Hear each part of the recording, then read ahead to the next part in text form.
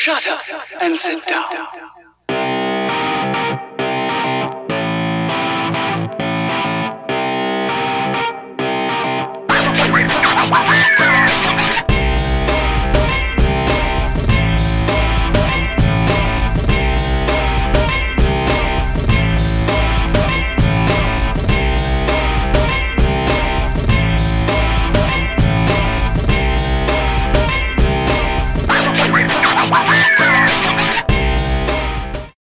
Good evening, everybody, and welcome to the Writer's Table, episode 24. Tonight we're going to talk about whatever anybody asks in the Ask Me Question section of Discord. But we have some housekeeping first.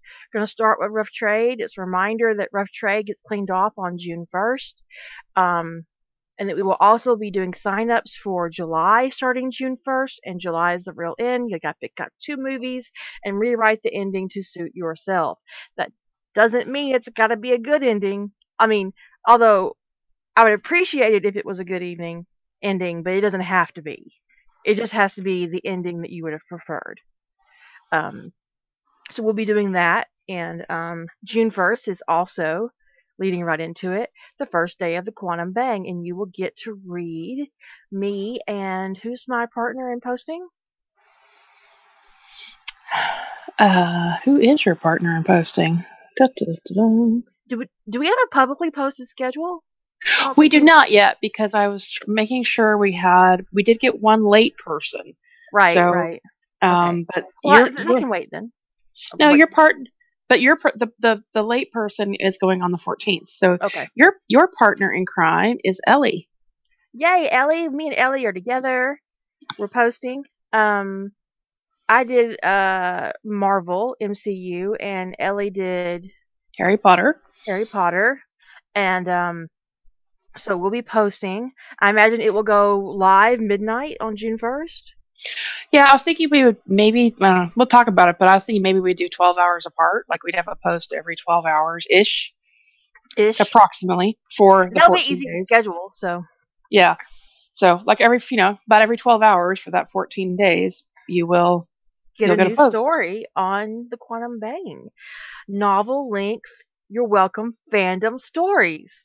Mm-hmm. So, that's all I had for a Rough Trade. What's your Quantum Bang beyond what I just said? We are nearing the deadline for literally everything for the Quantum Bang. The drop dead date on everything except for our pinch hitter artists is the 28th. So if you have not engaged authors, we've heard from all the artists. Like I said, the only 2 people who have an exemption right now are the artists that jumped in to be pinch hitters. So they have some special due dates. But everybody else needs to have every single thing in 3 days. So if you haven't engaged with the challenge yet to start turning your stuff in, you need to get on that. Please don't wait until the last minute and find out you have problems. As a matter of fact, if you haven't gotten anything to us by the 27th, you will not be able to post yourself. You will have to send your document in so that we can handle the post for you, because we will not have time to handle technical support issues on the last day. Yes, I've marked off everybody who has turned their stuff in. So, so I've marked off everybody who has their stuff in. It's most people have gotten everything in, or they have touched bases with me, or know when their stuff's coming. So, I was very excited though that we did get one. I was thinking, because we had so few people who came in for the second round claims, that I didn't think we were going to get anybody for the late deadline. We did get one, which gives us 2 people per day for the entire time. So instead of having 27 people, we'll have 28. So there will be 2 people posting on the 14th and not 1. Yay. Which appeals to my OCD on just a really happy level. If you are confused about posting, it is our preference that you just send us your manuscript and let us do it for you, because I'd rather not clean up your hot mess. Yes. And this is not, if you do WordPress only for the Quantum Bang, you're not going to remember it from year to year. So there's just, don't worry about it. Just send it turn to it us. in. It'll take us 20 minutes, and then you will still get to go in and look at your post and approve it. We're not going to send it out without your permission or your authorization. You still have to go look at it and hit that submit button. But we will prep your post for you, because if you're not a regular Rough Trade participant or you don't have your own WordPress site, there's no need to learn this skill set just to forget it by this time next year. It's not that big a deal. And honestly, it could take us 10 minutes to set up your post, or an hour and a half to walk you through your post, or sometimes up to 2 hours to fix your post if we just don't delete them outright and start over. So in the end, it's just better to let us do it, because we both have OCD and we both have control issues, and it just makes everybody happier if you just, Yeah. But if you do Rough Trade on a regular basis, you're probably familiar with most of this. The interface is actually simpler. We took the Rough Trade thing and we toned it down. But if you found this year difficult, next year we're going to give you 2 doors to walk through. In the beginning, we're not going to give posting instructions. It's going to be, I'm super comfortable with this process, or I'm not. And if you walk through door number 2, you're going to turn your document in and wash your hands of it. And be That'll done. be that. So yeah, that's that. Seriously, dudes. Okay. I am getting serious podcast distribution. My podcast is exclusively available on Castbox, and I've made the decision not to distribute my RSS feed to wherever, like iTunes or whatever. But if you have my RSS feed, you can feed it into your iTunes and pick it up that way. I'm just not going to do it personally. I'm not going to add myself to iTunes. So if you go to my website and you look at the last posting I did on podcasts, you will see that I've given you the link for the RSS feed, and you can set up your own subscription through iTunes using that RSS feed if you're familiar with that process. I'm not an iTunes user, but I'm sure that some industrious teenager has a YouTube tutorial dedicated to it. Mm-hmm. And someone in MHQ at some point even did a write-up on how to do an RSS feed through RSS subscription in iTunes. So it's not difficult. Google the fuck out of that. But Castbox has its own app for Android and Apple, or iPhone, whatever. So that you can, and it's really, really super easy to use and do subscriptions, and you can do favorites. You can favorite episodes that you liked a lot. They have a whole bunch of content. I have Castbox on my phone. I've actually had Castbox for years, and that's my main method of listening to podcasts. And so, they do have audiobooks. So, and you can get subscriptions, but all of my content is going to be free on Castbox, so you don't have to get any kind of membership or prescription or subscription, or some of you might need a prescription, but you don't need a subscription to listen to the podcast. And you can also listen to it on your browser. And on my site, I've set up the podcast page with the built-in player. It's not going to hit my bandwidth. It's on their dime. But you can still listen from my site, and they have a whole list of episodes. And I've stopped listing my episodes on my site because Castbox does a really excellent job of archiving, and it's really easy to browse through and look at the different things. And so I've stopped adding the big list to my site because it was getting kind of difficult to maintain, because I have 350 plus podcasts. Speaking of, recently, someone pointed out to me that I didn't have the Touching Secrets podfic on my little Fandom on the Go channel. And I had actually forgotten that Touching Secrets had been made a podfic. And it's by Cookie Mom. Cookie Mom did it for me. And I put it up on Fandom to Go, and you can listen to Touching Secrets. Cool. Yeah. Elle did it. I can't. I'm like, is that Kira? Is that Kara? Or is that?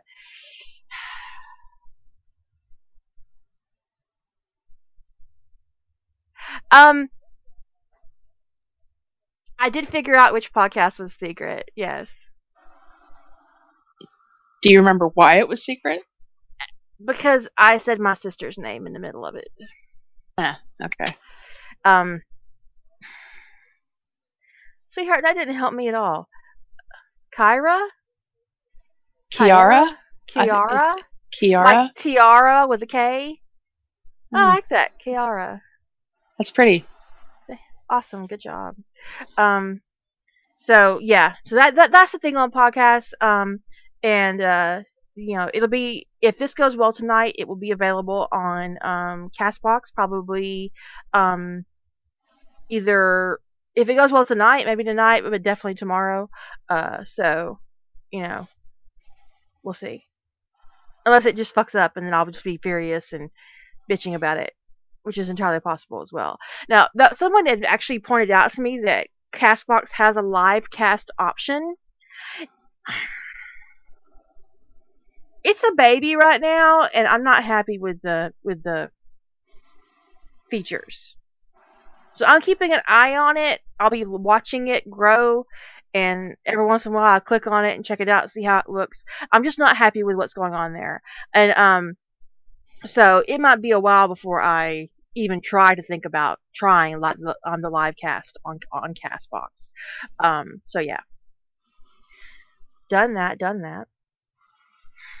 I'd like to talk a little bit before we get started on the writing questions about respect. And especially when it comes to fandom and the respect that how you treat others and how you treat Rough Trade, how you treat the Wild Hair Project, how you treat the Quantum Bang, adhering to our rules, being a good fandom citizen, being a good person when you're on Discord, when you're in Just Right and you're in the work environment and you're being on point and you're not being a distraction. And I really appreciate the effort you guys are going through on Just Right to be really awesome fandom citizens and really participating in the writing sprints and really just honing your craft. I'm here for it, and you guys are doing an awesome job. But when it comes to like Rough Trade or like the Challenge of Quantum Bang or any of the other bangs that are currently going on and the rules that get attached to these events, just be mindful that you get the respect you give. And if you act inappropriately in public, it's going to come back on you. And that's just really all I want to say about that. And there's nothing specific that I would say that's happened. I'm just generally irritated about something, and it's just. Anyways, just treat our environments and our communities with respect. That's all we ask. I mean, we didn't ask much of you when it came to the Quantum Bang. We didn't try to confine you on fandoms. We had a simple theme that's really easy and expansive to play with. The word count is not unreasonable in a year, and 50K in a year is not unreasonable. I've seen some of you guys in sprints averaging 4,000 and 5,000 words a day, which is amazing. Congratulations on those of you who are accomplishing that. That is stunning. But even if you did 1,000 words a day, you could hammer out 50K in 50 days. So, yeah. There's nothing about the rules in our communities that are difficult to follow. So I'm just asking you to be a good person, or I will space you and report you AWOL. You'll be spaced, yeah. Okay, so moving on.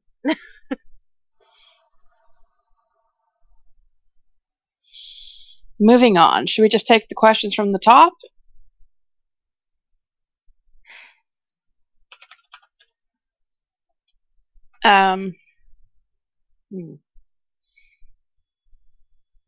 Someone rescue Twilight Seeker from the cafe. She's in the wrong audio. Okay, so let's just talk from the top. Our first question is about POV. And can you talk a bit about objective POV versus outsider POV versus omniscient versus head hopping? So omniscient versus head hopping, I think, is one topic versus objective versus outsider. An outsider could be a type of objective POV, kind of in a way, but not really. Objective POV means that your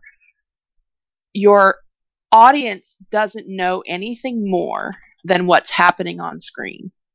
It is a point of view that was sort of the hallmark of mysteries back in the day, because the idea was that you weren't relaying, and there was nothing subjective happening. There were no thoughts tainting things. There was no emotional content. It was everything was what was seen on the screen. So it allowed there to be a mystery unfolding that would be solved. Objective POV can be really limiting because it doesn't have a lot of emotional context for people. So it really was kind of niche in the mystery genre. It didn't really fly well in most other genres. But a kind of type of objective POV, it's not exactly objective POV, is the outsider POV. An outsider POV is the POV the story is written from is someone who is not a central character. So it'd be like a story where the tale is told from like the perspective of a waitress, or whichever way that looks for your story. Like I read a story once where it was a Teen Wolf story where the perspective was, the point of view was the waitress who waits on the pack all the time, and showing the evolution of the pack through time from the lens of someone who was not part of the pack. So that would be an outsider point of view. There's a really good one in Stargate where she's a member of the city, but she's not from Earth, and they've been cut off from Earth. And it starts with her saying that she doesn't like Colonel Shepard. And you find out through the evolution of this short story that McKay and Shepard had a falling out. They had an argument. And McKay went back to Earth to cool down, and he was supposed to come back, but then Earth fell to some event that the narrator doesn't talk about.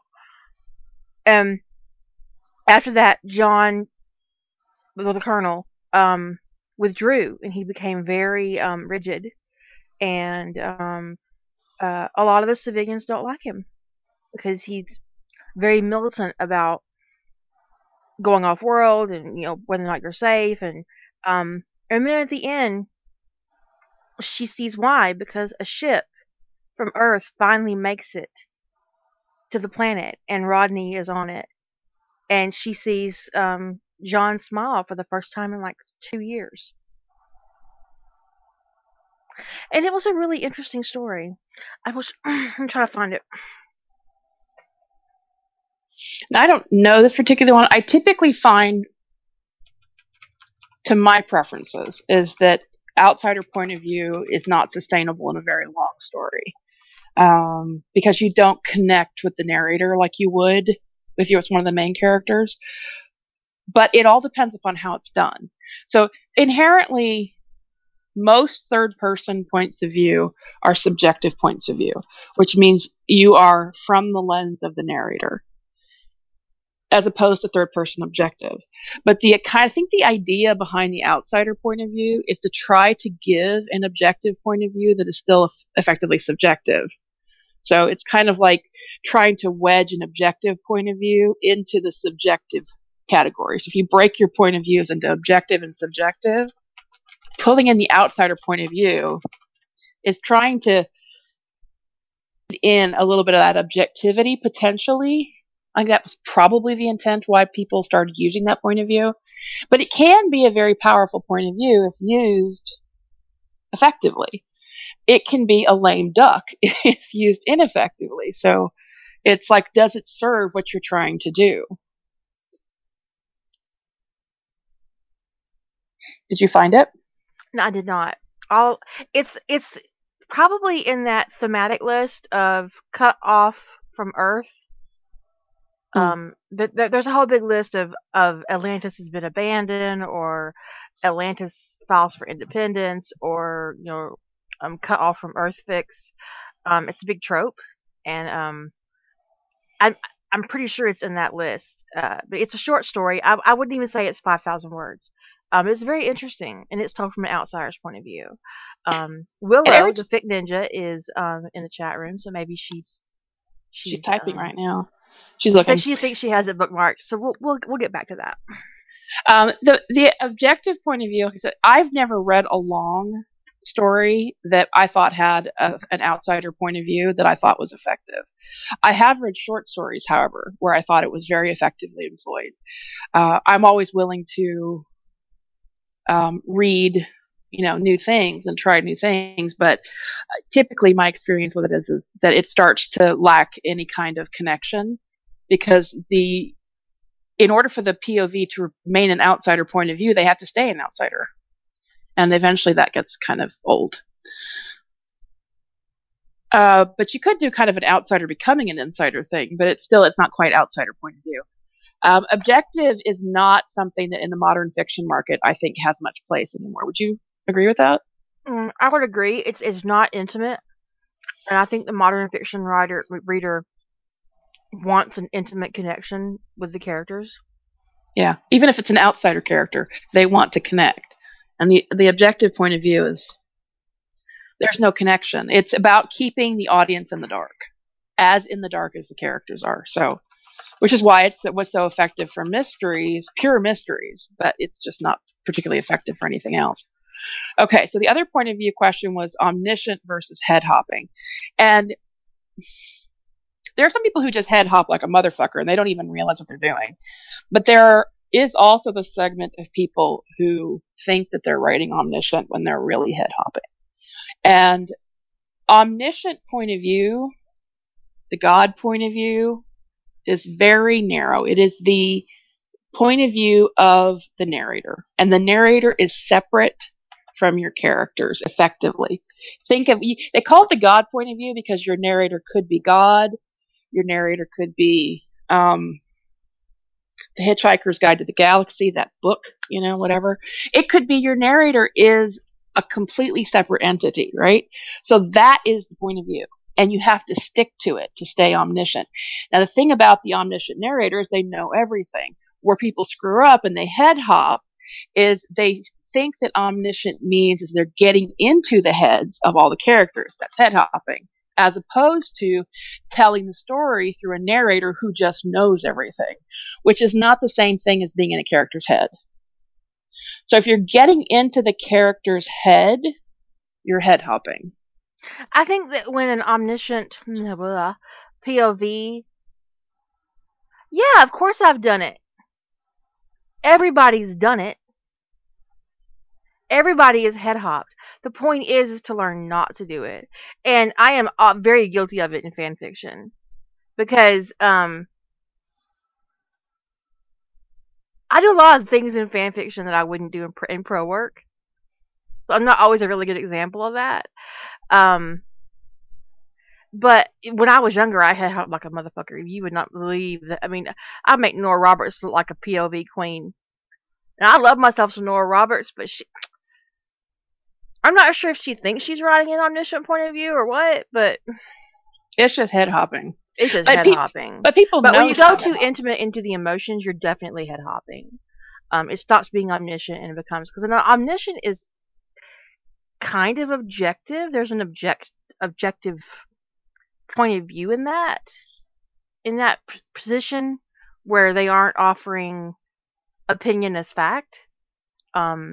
They're presenting to you the circumstances, and even if they kind of say, okay, and this made him mad, they're not digging deep into those emotions, because when you dig deep into those emotions, you're head hop. So think about the way the third Hitchhiker's Guide to the Galaxy is narrated. It is funny as fuck in some places, but it is equally how it treats all the characters. So there's no character that you're seeing more of. Not every character is a main character, but the characters are all looked at the same way. they're all treated the same way. They're all kind of spoken about the same way. You're not any more in one character's head than another. There's no, mystery about anybody's motivations because the narrator knows everything. And the narrator in that particular case, and the reason why I always bring up Hitchhikers as a good example of omniscient point of view is because unlike some other examples of omniscient point of view where the narrator has almost no personality, in Hitchhikers, the narrator has a very distinct personality, so it's very easy to pick the narrator out and say, that's the guy who's telling the story, as opposed to something more subtle. What was it, Anne of Green Gables that they said is omniscient? That I kind of like blinked a few times and went, oh, they say Pride and Prejudice is omniscient. And they said that's pretty, I know, right? I had that same reaction. I was like, really? I don't think so. But sometimes you hear a story is written in an omniscient point of view and you kind of scratch your head and you go, really? And the thing is, learning about omniscient point of view requires that you identify works that you've read where you can go, okay, I understand the difference between the narrator and the characters. And Hitchhikers is such a good example because the narrator is so distinct from the characters. The narrator is its own character in a way. So it's a good way to, like if, let's say that Kira, Lady Holder, and I all witnessed the same events that we weren't personally involved in. And each of us were telling the tale of that event. We would each be telling it, if we witnessed it and we knew everything that happened, we would each be relating that story in an omniscient point of view, right? We are the narrator. And each of those tellings would come out very differently because we're each very different people. And the way we would tell a story is very different. And that's what you kind of have to do is create kind of in your mind, who is the narrator for the story? And you're putting that between the writer and the characters, as opposed to dipping into everybody's head, which is where that head hopping feel comes from. You thought what was third? See, I would say that I would have said that Pride and Prejudice was third person multiple, and third person multiple was third person multiple is a subset of third person limited. Third person limited is one character's point of view told in third person. Third person multiple is multiple characters are telling the story, but only one of them at a time. And that's actually the fiction norm. That's what the modern fiction market expects. Unless you're moving into like YA, where the first person point of view is really popular. Or deep third. Which is where you would get in deep third, they kind of expect you to stay in one point of view. So I kind of did side-eye Pride and Prejudice. Pride and Prejudice didn't read to me like omniscient, but book critics, literary experts say it is. So okay, I would have said it was some part of some segment of third person limited. Third person limited or third person multiple, which is a subset of third person limited, is the most common in fiction. It is what most people are comfortable with. It is the easiest to learn from an osmosis perspective, meaning you have read it over and over and over again, and therefore it's easy to emulate. I mean, I would definitely say that it's third person multiple, but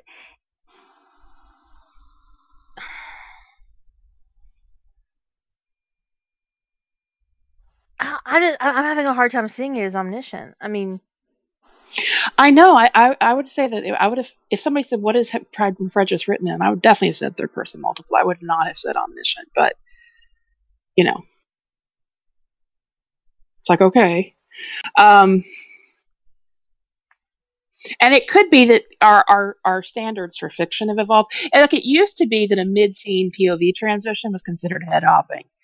Now it's not considered that. As long as you don't do it like more than once in a scene, transition your point of view. Like you can get it one time. You do a smooth transition into a different point of view, and that's becoming more the standard in the modern fiction market. 20 years ago, they would have called that head hopping. So point of view evolves as time goes on. So you look at deep third versus Edie's asking in the chat room about deep third versus shallow third. It's not really shallow, but yeah, it's like, you know what? Really, go read something of Jilly's, who more often than not ends up in a deep third person, and then go read mine, something from me, because I ride the top of my narrative, whereas Jilly is just like one notch above writing in first person in a third person point of view.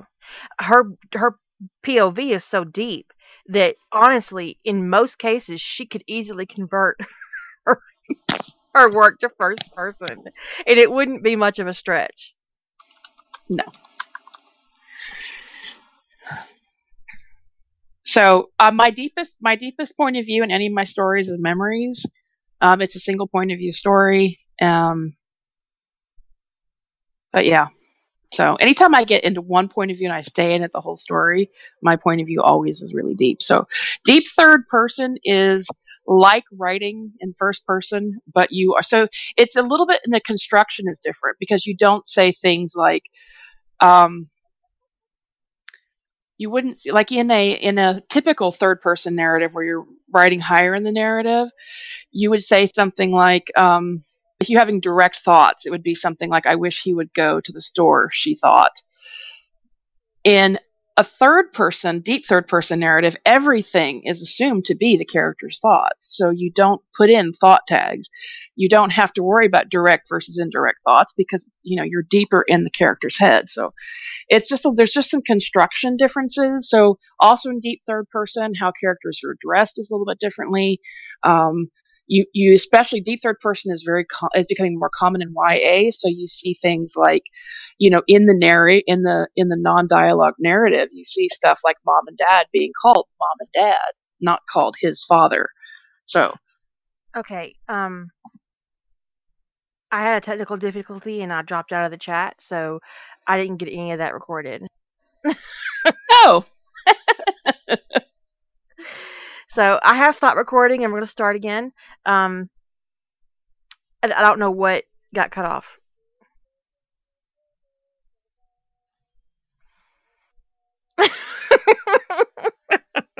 Did you start recording again?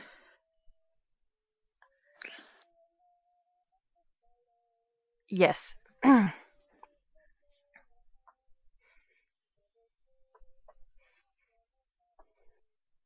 So apparently the story that I was referencing that had the outsider point of view was called 2 Years After Tomorrow by Lavian.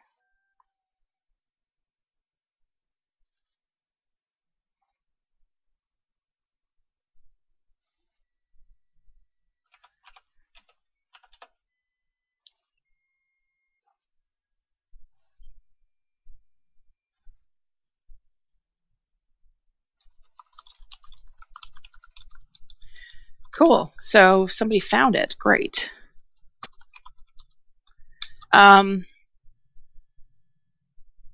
So that is, I know that point of view can be a really difficult thing to kind of wrap your head around, especially if you're trying to work on a different type of point of view. The easiest way to understand a subjective narrative, which is the majority of third person, and people hate it when we say this, except for third person objective and third person omniscient. So let's take those and set them aside. The majority of fiction is written in some form of third person subjective, whether it's outsider point of view, whether it's third person limited, third person multiple. That is the majority of the fiction market. So we'll take the third person subjective bucket and say, if you want to understand this point of view, you need to write first person. Because first person will teach you about point of view in a way third person never will. Because when you are in first person, you are in... What fell off again? I think we lost Kira again.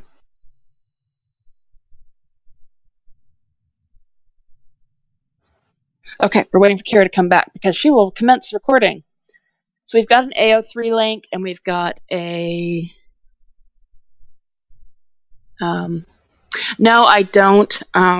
have any idea about that Teen Wolf story. There are so many Teen Wolf stories, and sometimes, the short ones go in and out of my head. Like,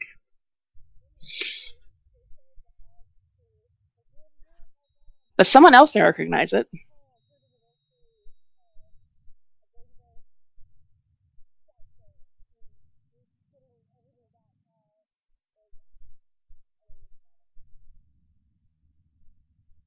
I don't think Kira's back in. There's so many people in the audio that I can't tell.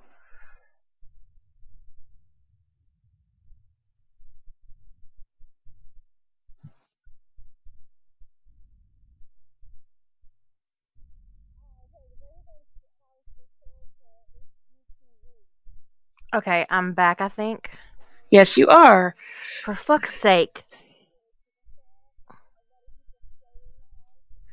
I know a lot of people hate writing first person. I totally get it. Are you recording yet? No. No. Well, I'll just keep yapping about first person point of view. We don't need that for the podcast. I know it's hard to write first person, especially if you don't like it, but it does teach a lot about restricting your point of view. If you want to stop head hopping, write in first person a little bit. Don't worry about your tenses and stuff. Just try to, because first person point of view is such a restricted point of view that you'll learn how to confine yourself to what one character can know. And when you confine yourself to what one character can know, you'll stop head hopping. And it could be, I didn't have a ton of problem learning not to head hop because I started writing in first person. I started writing, my first story I ever wrote when I was 12 was in first person. And I wrote first person exclusively until I was, I would guess, my mid-20s. So like 15 years or so, somewhere between 13 and 15 years, I only wrote first person point of view. So I was used to that really narrow lens. And so when I started writing third person, I understood the limitations of my point of view. Okay. Okay. Now.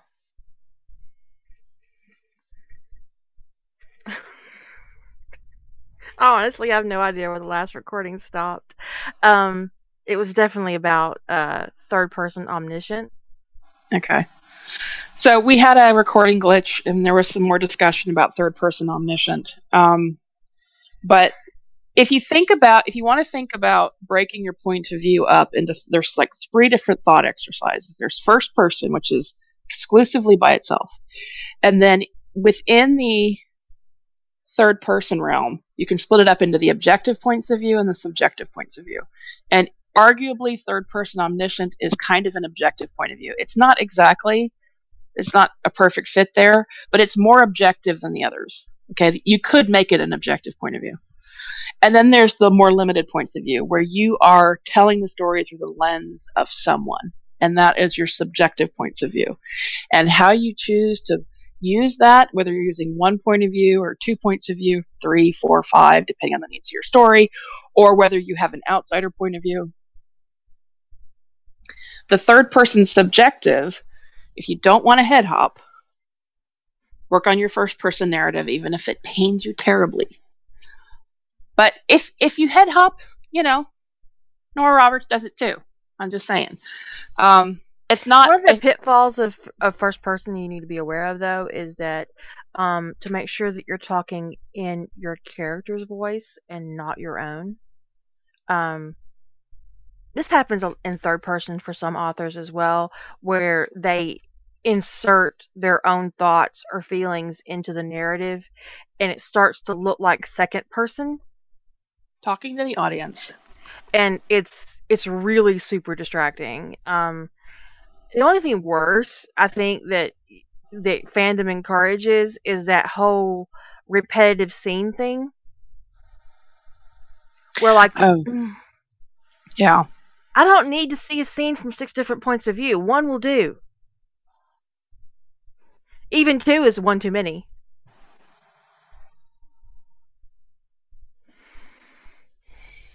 Okay, so we probably, if anybody ever has questions about point of view, just go ahead and ask them, because point of view is one of those things. I would say it's the hardest of the writing fundamentals to master. Of the things I would consider foundational, like tense, point of view, GMC, all that stuff, I would say point of view is the one. Because I mean, I wouldn't even say that I don't have any kind of mastery of point of view. I'm better at certainly some points of view. I'm really good at, but I would suck writing omniscient. I've tried.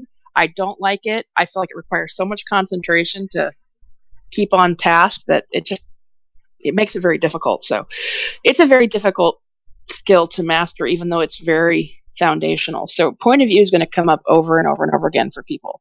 So when you have questions, just go ahead and ask. Oh yeah, I mean, I can look back at work I wrote even a year ago and go, "Oh, look what I did." And I did a head hop so severe in Ties That Bind that I actually created a one-sided conversation. Because I had head hopped. And it happens in the scene between Evan and Matt. And I had meant to make a transition into Matt's point of view, but I didn't make the transition. And so the entire conversation that Evan has with his father is in Evan's point of view, but it should be in Matt's. And I wrote Evan's dialogue like it was in Matt's POV. So it ended up looking like one of those ridiculous NCIS one-sided conversations. Which is like a blight on fandom. I'm just saying. Please don't let that spread beyond NCIS. It probably already has. I can't even deal. It's horrific. Yeah, I mean, I do a POV change in one of my stories for one line. It's the very last line in the scene, and the whole scene up to that point was told in the other character's point of view, and the very last line is from the other character's point of view. For one line, I would call that a head hop. Because you can't do a scene transition, a POV transition for one line. It's bogus. There's a line in one of my Harry Potter and Soulmate Bond stories where Hermione has just learned from people that Voldemort would animagus form was a snake, and he got it on with Nagini while he was a snake, and she calls him a sick bastard or something, and that the last line of that particular scene was, and no one could disagree with her. As opposed to no one did disagree with her. Right. Because so literally everybody in that scene had a POV in that one sentence. In one word. You used a modal verb and you gave everybody a point of view. Yep. I love it. I look at that shit. It's still there too, because I can't even. I'm like, no, what? Yeah, I'm gonna leave it because that nasty bastard. Yeah, yeah, that's it. That's it. But that's the thing, is that you see these things that you do, and recognizing those things in your work is like awesome. It's like point. It's on point because you're learning something. Yeah. So you just let your mistakes stand. Although if I ever do edit that story the way I'm thinking about doing and cutting it down into something else entirely, I might take that one line. Although I don't know. I mean, it's funny thing, I realized at the time I was doing a one sentence head hop, and I was like, I don't care. So sometimes you just don't give a fuck. So who knows? Okay, next question. Is internal monologue and exposition synonymous? What are the do's and don'ts of internal monologue, and how do you know when you are overusing it? And then they gave an example of, it was from Ellie, she gave an example of a story she read called Style Stilinski Boyfriend Extraordinaire that she felt was a successful use of internal monologue. No, so I would start with the first question. Are they synonymous? No. You can dump a lot of exposition into internal monologue, but they are not the same thing. Because that implies that all internal monologue could be replaced by showing something, and it can't. Sometimes your characters have to have a thought. They have to.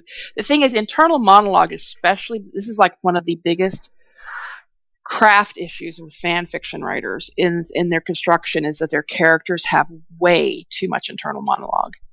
And it's not just internal monologue, it's repetitive internal monologue. They think the same thing over and over and over again. And also, sometimes, literally, I think it's the author's monologue. Yes, that too. So a character having an internal monologue, like they are thinking about leaving their job because of this, or this, one of the things about internal monologue is you can use it very effectively to convey a lot of information very succinctly.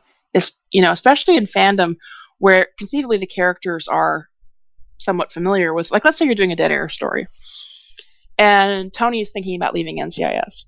Okay, so like in one sentence, because most people who are reading a Dead Air story understand what happened, Tony can just say, his partners had left him without backup and he wasn't sure he could ever continue to work at NCIS or something like that.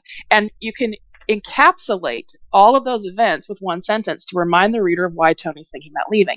What you more often see is the character going on and on and on and on and on about every piece of the event that happened, everything that was said, multiple events from the past that have absolutely no bearing whatsoever on that particular event, and the character is like mentally cycling. That's not exposition. That's just repetitive stuff that isn't moving your story forward. Because you can't call that exposition, because it's not. Exposition is relaying information.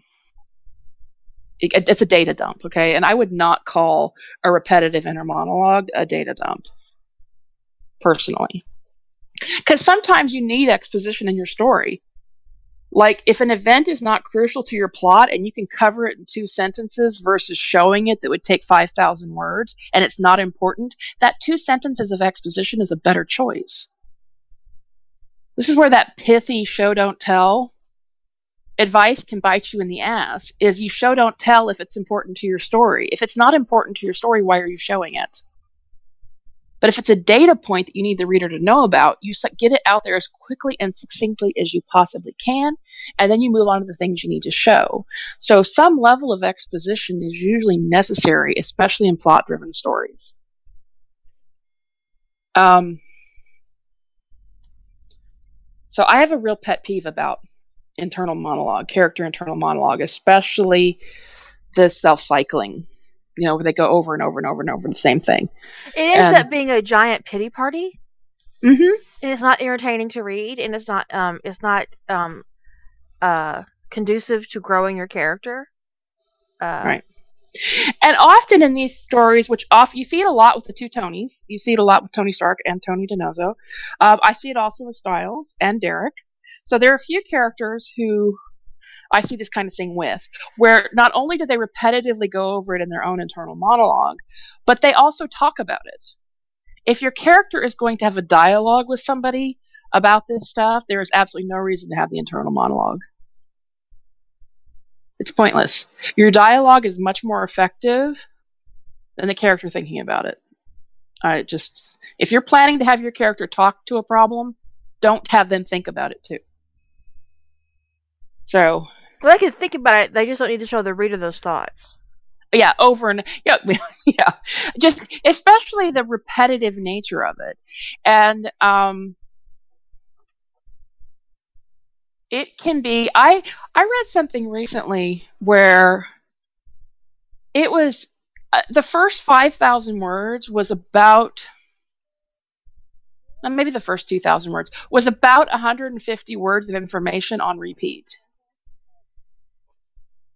My eyes were going cross. I was like, so I finally just started skipping. I started skimming down going, when are we going to get past some repeat version of this, like, 150 words of data? And that's about how many words it took me to encapsulate that amount of data. It was about 150 words. And, over 2,000 words, the entire first chapter was that data in some form being repeated and rephrased and reframed. And it was like, why are we doing this? And that was an extreme example, but I see that in fan fiction all the time, where the character has the same thought chapter after chapter after chapter. So it can be like that repetitive internal monologue we're talking about in the chat room. Someone says something about having a mental breakdown in progress. That is a very specific situation for your character.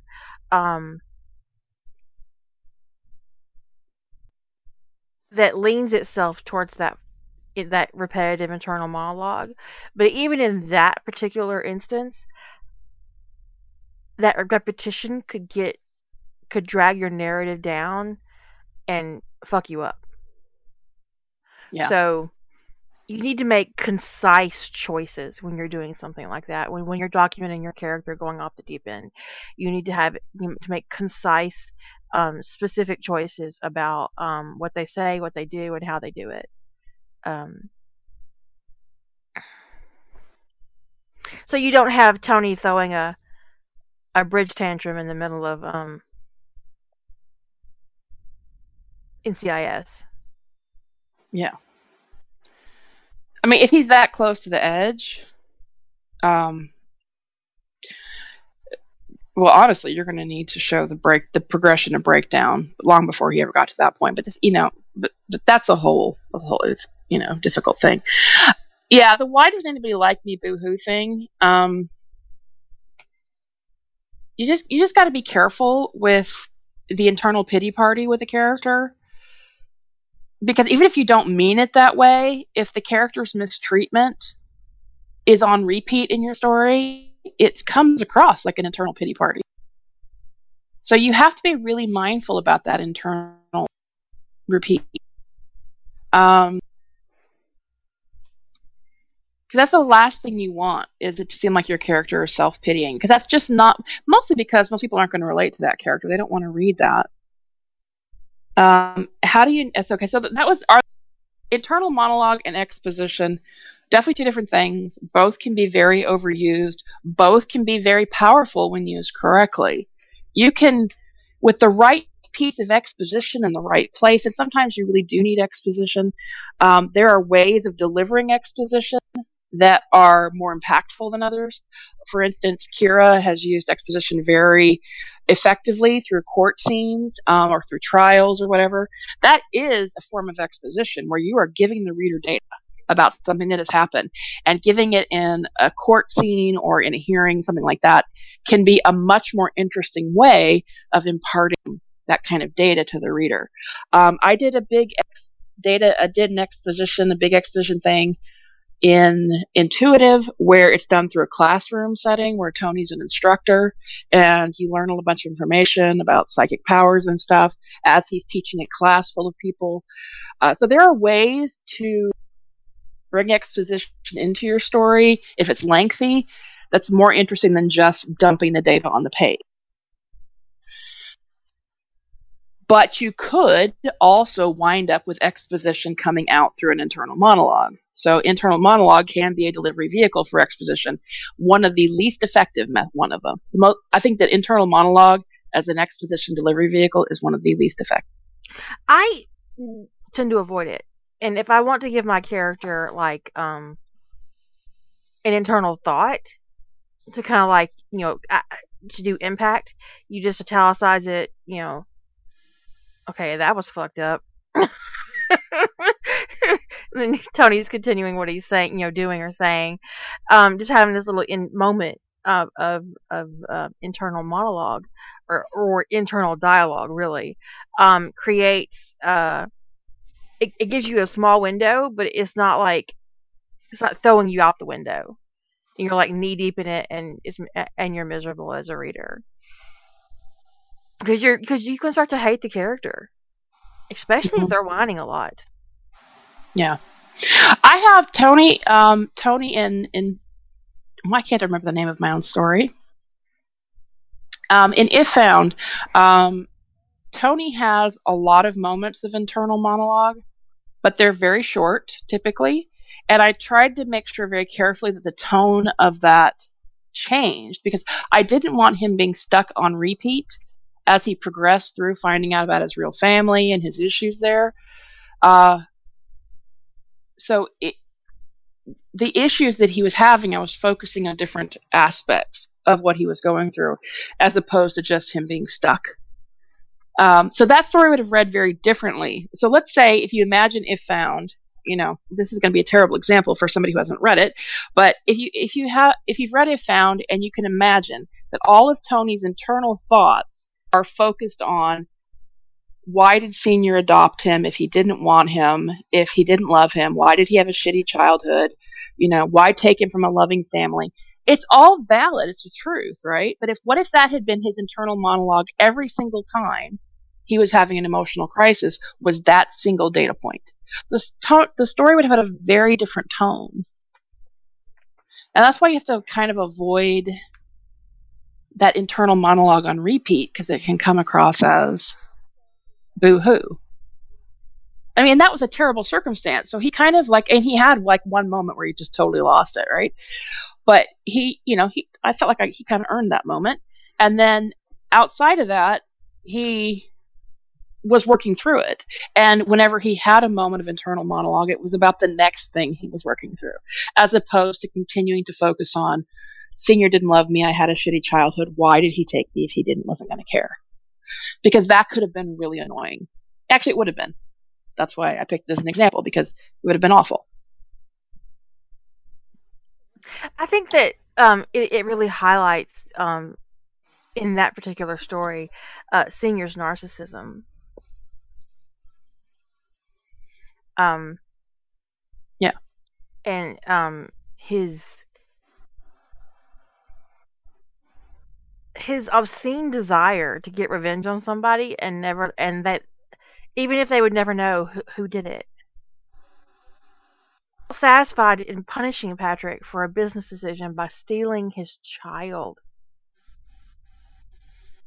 It's a level of narcissism that it makes you want to stab somebody in the face. I mean, yeah. It's just like,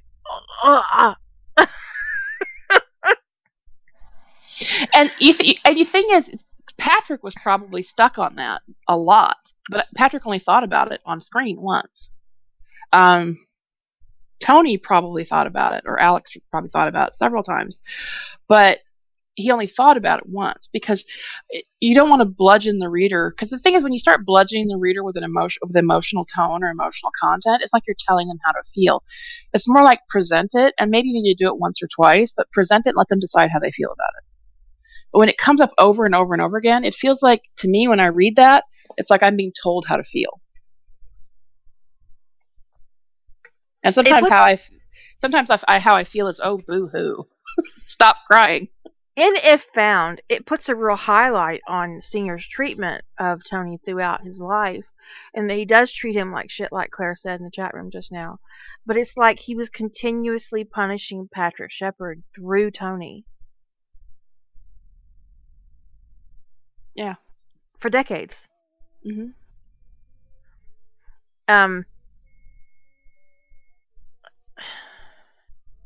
It's honestly, I have read a lot of fics where Senior was a real bastard, but I have to say that in If Found, he is a special he's going to special hell in If Found. Yeah, I really can't stand Senior. I think I've said in author notes and places that he will never have an easy ride in one of my stories. That the best he can, that fans of him can hope for is that I'll ignore him, because I think my perception of him was set by early canon, and then they retconned the fuck out of that, and right. My brain just didn't make an adjust. So I do think I think from what I saw in canon, even he was extreme. Even when they retconned his terrible behavior, he was such a narcissist and spiteful too. So spiteful narcissist, what would he do? And that's kind of where I went with that. Whatever he wanted. Yeah. But an example of Kira's about not belaboring an emotional point and letting the reader have. Why can't this is my? I swear this is my favorite story of yours, but I can never remember the title. What's it about? The story where Don't Ask, Don't Tell gets repealed, and what's her face? Dipshit. Outs John. Human Nature. There's Human Nature. Thank you. That's another case. Now, if Kira could have had very easily a repetitive emotional tone from John about everything that was going on with him, with that list and everything in Human Nature, but she didn't. The emotional tone progressed. It wasn't on repeat. And I think that's really important when you're dealing with internal monologue, difficult emotional, because honestly, internal monologue comes up around the more emotional stuff, right? Yeah. If people are monologuing about making breakfast, stop it. That's just unnecessary exposition. But internal monologue comes up around emotional topics. And so you have to be sure that you are progressing the monologue as your story moves. Otherwise, it's just a repeat. I think another problem I see in fandom when it comes to exposition is unnecessary exposition. Things that you don't need to spell out for your reader that you're spelling out anyway.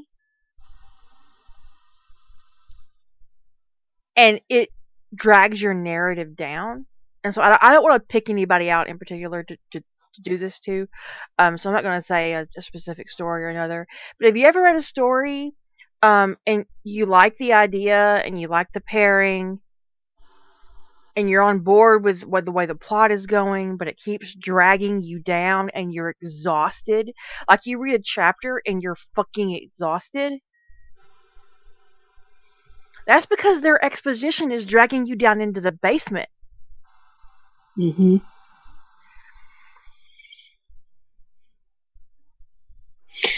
I read, there are many Harry Potter stories that have done this, so I'm really not picking anybody out here.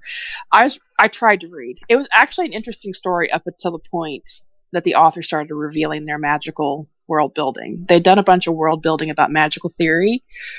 So they had, and a lot of people do. Kira's done work on magical theory. I've done work on magical theory to try to make some sense of some of the Harry Potter stuff or what we're writing, right? Whether it's, light versus dark magic or ritual craft versus, blood magic or whatever. I think that it's a pretty common thing for HP writers to delve into, is to sort out some level of magical theory for their story. Well, this person had done apparently a lot of very advanced work on magical theory, and they wanted to be sure the reader understood all of their magical theory, even though it was not remotely relevant to the story. And so the first time this magical theory stuff came up, it was like 10,000 words of it. Nothing but magical theory being presented, right? And it's like Harry and Hermione are learning all this magical theory. For what purpose, nobody knows. And the thing is, most of it was not, there was like, in that 10,000 words, there was like 500 words of content that moved the story forward. So the next chapter comes up, and I slogged through it thinking I was getting somewhere, because I've been enjoying the story up to that point. Slog through it, get to the next chapter, and the author starts with an author note about how she got bitched at for all of her exposition in the prior chapter, and that she said, I've got a lot more to go, and I'm not going to stop because I love this stuff, and if you don't like it, don't read the story. And I was like, well, all right. Thanks for letting me know. Thank you. So the thing is, I did was a quick scan, and there's easily another 20,000 words of exposition on magical theory. And clearly this was a long story. It was hundreds of thousands of words, but nobody needs ever 30 to 40,000 words of exposition about magical theory in their story. And that doesn't matter that it was presented in dialogue. It was one character monologuing about magical theory for 30,000 words in a row. So listen, if you do all this world building and you want to share it with your readers, that's what appendices are for. Yeah, exactly. Write it all down. Take a page out of Tolkien's book. Someone out there will read it. Someone out there will love the fuck out of that, and they'll read it. But it's not good craft to put that in your story. And I have like zero interest in people who, like, in writing, people go, well, it's just fan fiction. If that's your answer for why you're doing shitty things, I'm not talking to you. We've had that discussion before. So, I do things in fan fiction because it's fan fiction, but it's because it's like, yay, I get to do this. I get to put usually it's vanity scenes. Let's be real. I get vanity scenes, and that's what I like about fan fiction versus original work. Earlier, I was talking about how I do things in fan fiction that I wouldn't do in pro work, and it does tend to be vanity, because there are concepts and things that you can explore in fan fiction that you can't really get away with in commercial fiction, and so it's fun. Yeah, it is. It's very fun. But I try to write those vanity scenes to the best of my ability and make sure that there's not too many of them, because I don't want to drag my pace down with too many scenes that aren't moving the story forward. But the fact that you're working with established characters also sets a slightly different rule pattern. But I would never dismiss good craft when it comes to things like exposition or character craft or anything like that because of the it's only fan fiction. That's just bullshit. I'm just saying. And I have been writing for a long time. Gosh, 22 years.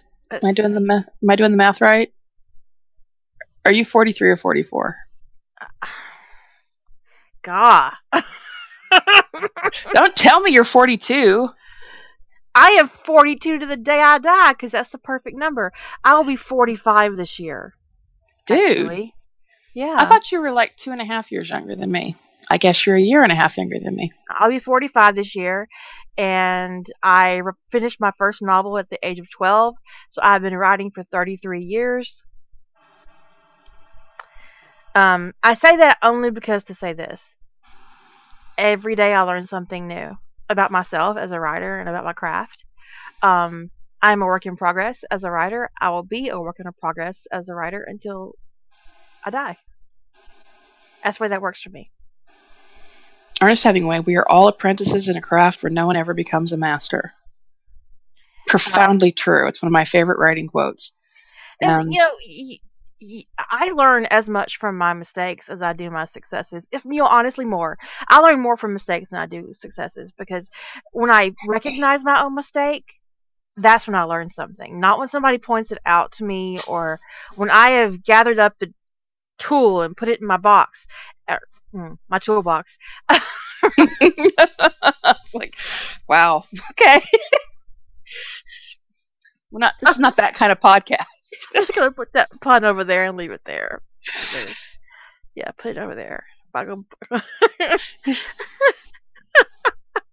I put a new skill in my writer's box, in my writer toolkit, let's go there. Writer toolkit, and I recognize a mistake in my work on my own, then I have grown as a writer, and I have I've made a connection that will stay with me as like when I had that epiphany about dialogue, when I finally got it right, when I finally stopped doing that, and occasionally there will be a typo where I'll put a period instead of a comma, but I know the difference. I know what should be there.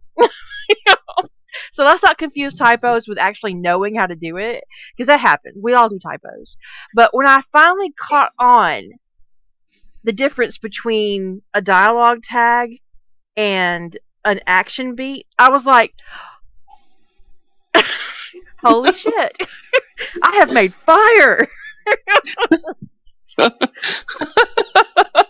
Well, you do when you figure it out for yourself. It sticks with you in ways your successes don't. You're sitting there going, "Oh, you will remember that forever." I will never ever forget about the day I learned that I was using the wrong pour. I will never forget that. For starters, because I really, really hate using the wrong word, and the fact that I had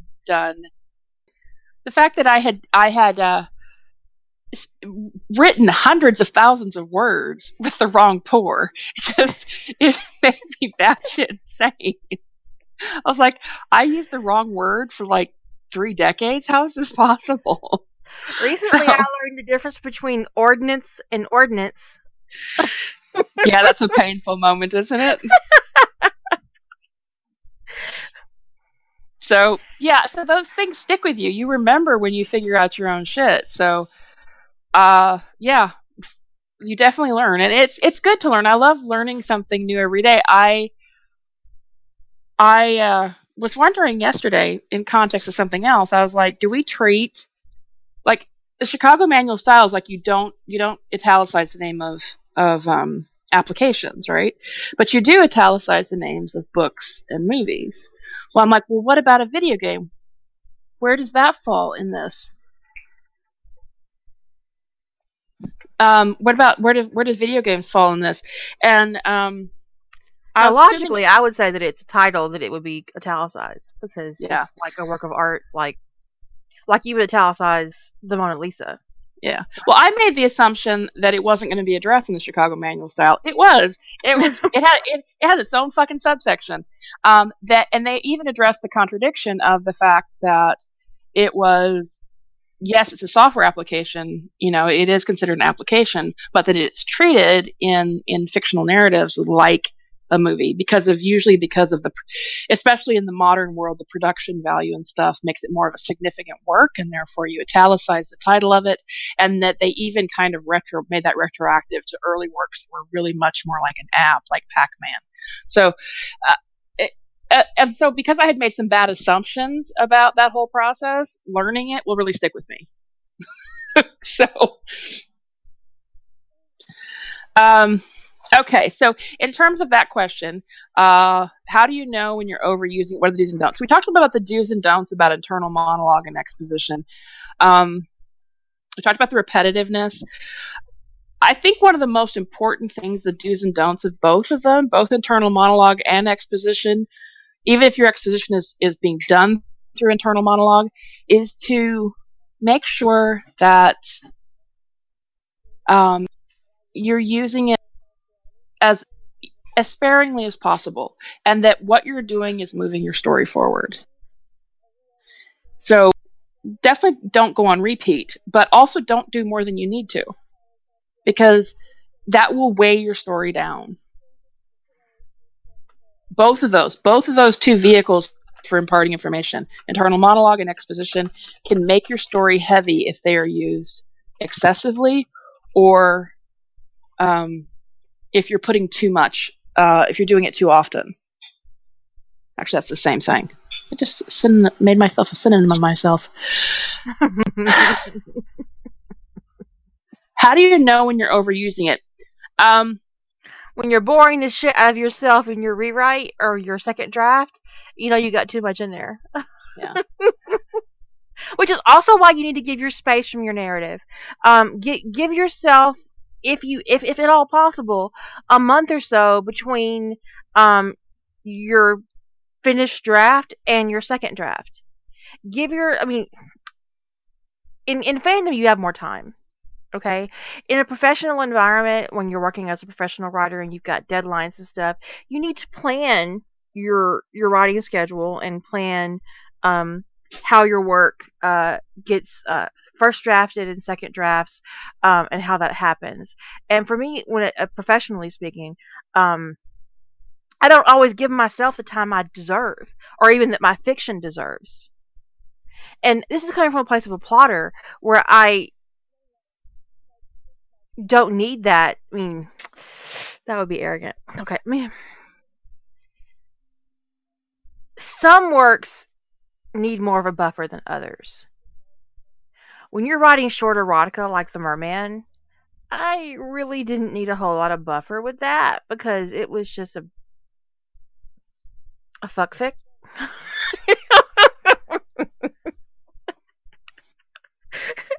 So, I knew where it was going to start, where it was going to end, and there weren't a lot of decisions to make about point of view, and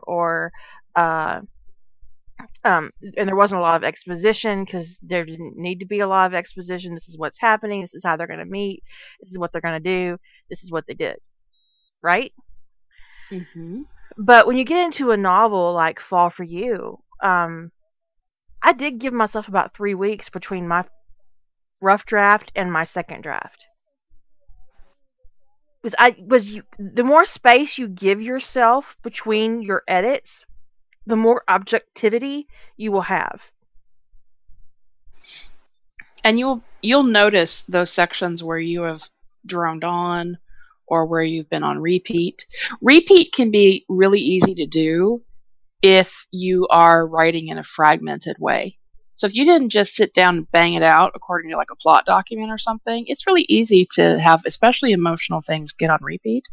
I read a story once, this was recently, where I started making a bet with myself because the characters had the I love you moment multiple times, the first I love you moment.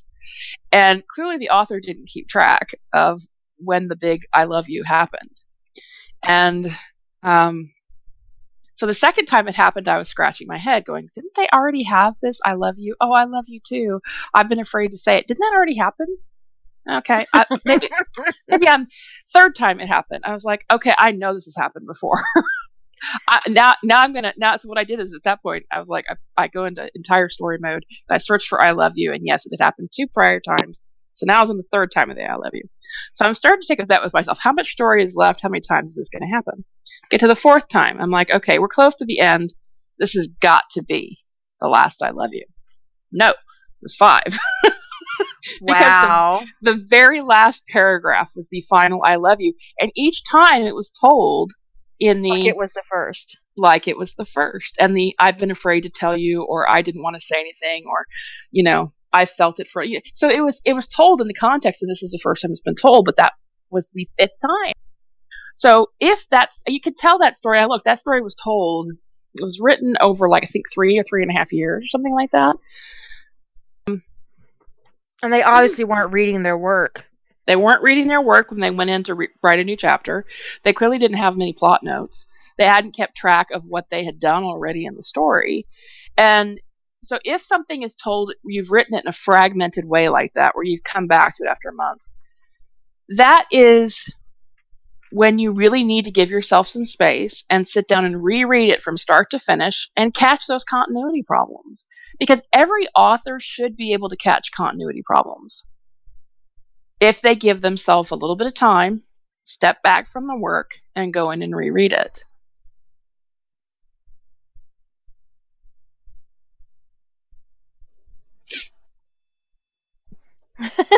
"50 First Dates." I've never seen that movie because I don't really enjoy Adam Sandler. It's one of the few movies of his I do like. It's a very different vibe for him, which is weird because it's kind of like a riff on the Amnesia thing. The only one I've ever really enjoyed would be The Wedding Singer. It's a very similar vibe. It's probably because that's he and Drew Barrymore both in both of them. So This is information I could have had yesterday. How many times have I said that in my life? More than I should, actually. Yeah, it's one of my favorite quotes.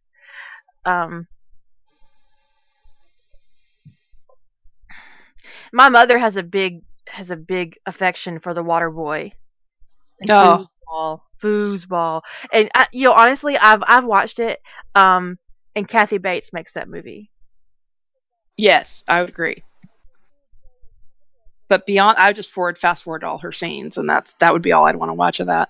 But 50 First Dates is, and I was trying to figure out how that movie is going to have a realistic happy ending, and I really liked the ending. So, well, if she has short-term memory problems, how does she create long-term memory? Or is she incapable of creating long-term memory? Do you want me to tell you how the story ends? Yeah, I mean, you couldn't spoil it for anybody, really, because how long has it been out? Decades? Forever. So if you don't want to know this, folks, put your fingers. The thing is, by the end of the movie, she falls in love with him several times, right? But every morning she wakes up and she's forgotten. So what happens at the end of the movie? Some time has passed, and every morning she wakes up, and there's a video for her to watch about her life, where she's reintroduced to her husband and her daughter. I think it's her daughter. And she goes up to they live on a boat, and she goes up to the deck of the boat every morning and meets her family for the first time. And it's just really touching the way it's presented, because every morning she wakes up not knowing anything, and she watches this video where her family tells her, "We love you, we're waiting for you upstairs," and gives her time to resettle into her place in life. And then she goes upstairs, goes up to the deck of the boat, and she meets her husband and her daughter again. And every night she goes to bed and she forgets again, and she wakes up and the process starts. And they love her so much, they keep updating these videos, and every day they give her this framework for her life again, so that she can have a life that moves forward. Well, that is fucking charming. Right? You know what it also says about his character? This is actually a really good point about characterization. Is that his love and loyalty are not transitory. Because it would be very easy to walk away from her. She wouldn't even remember them. Yeah.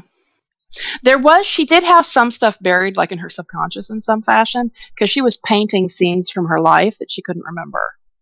So there was something there that that's why he was familiar to her in some fashion, because she was painting, but she couldn't actually explicitly remember. So, but she was in an institution, right? She was eventually institutionalized because she had this she was in an institution, and he wasn't happy with that. He wanted her to, he loved her. So, yeah, because that's where she was doing most of her painting, I think, was in the institution. But I haven't seen this movie in years. But, they fell in love, and she was kind of like, he was familiar to her. So they did get married. She did eventually go through having a kid, and then the end of the movie ends with finding out how she deals with every day. So I think it would be traumatic to wake up 8 months pregnant. Yes, they did gloss over that, just to wake up going, oh my God, what's happened to me? But I'm sure there were videos on those days too, with probably her talking to herself from the prior day. You're pregnant. It's okay. You did it on purpose. See, look at what we did. But I think it and The Wedding Singer probably tie for me with Adam Sandler movies, and then beyond that, I just couldn't do without any of the rest of them.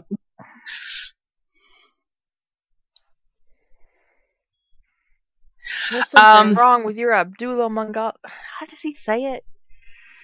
That was it, yeah. Abdullah Mangala or something like that. It's hilarious. So I think the biggest tip for how to know if you're overusing it is you guys just got to give yourself time and then evaluate the pace of your story. If you're dragged down in exposition but you really think you need it, then I would say that's a cue to you that you need to insert some scenes.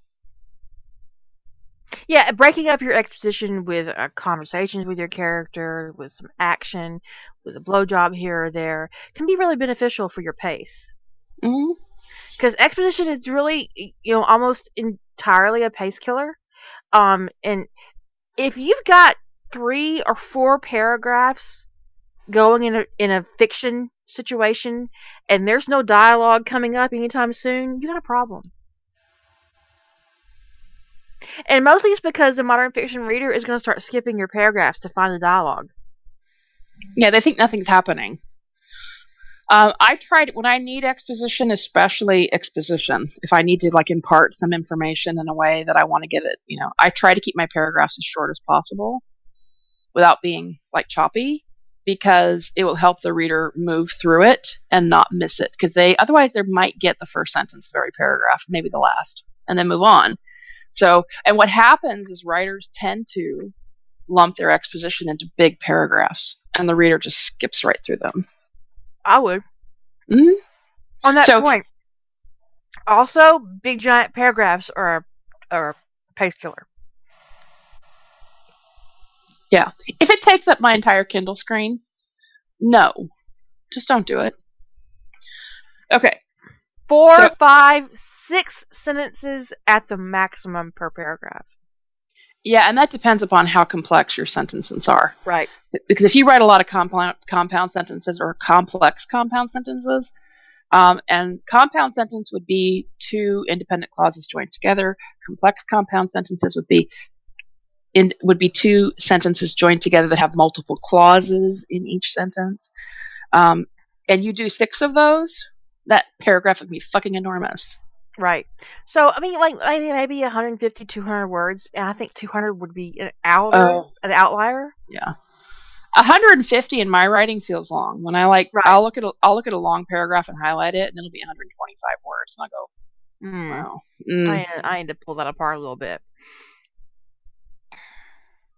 But 3 or 4 pages of exposition is, it's bad craft.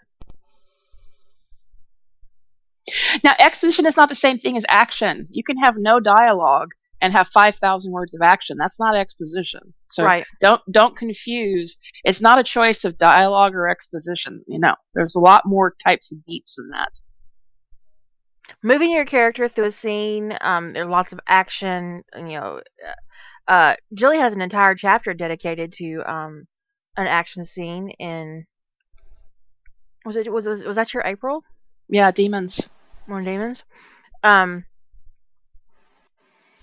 But exposition is mostly it's just data that you're having to dump on your reader, and because it is called a data dump, you don't want to do it often, and you don't want to do a lot of it. You don't want to drown your reader.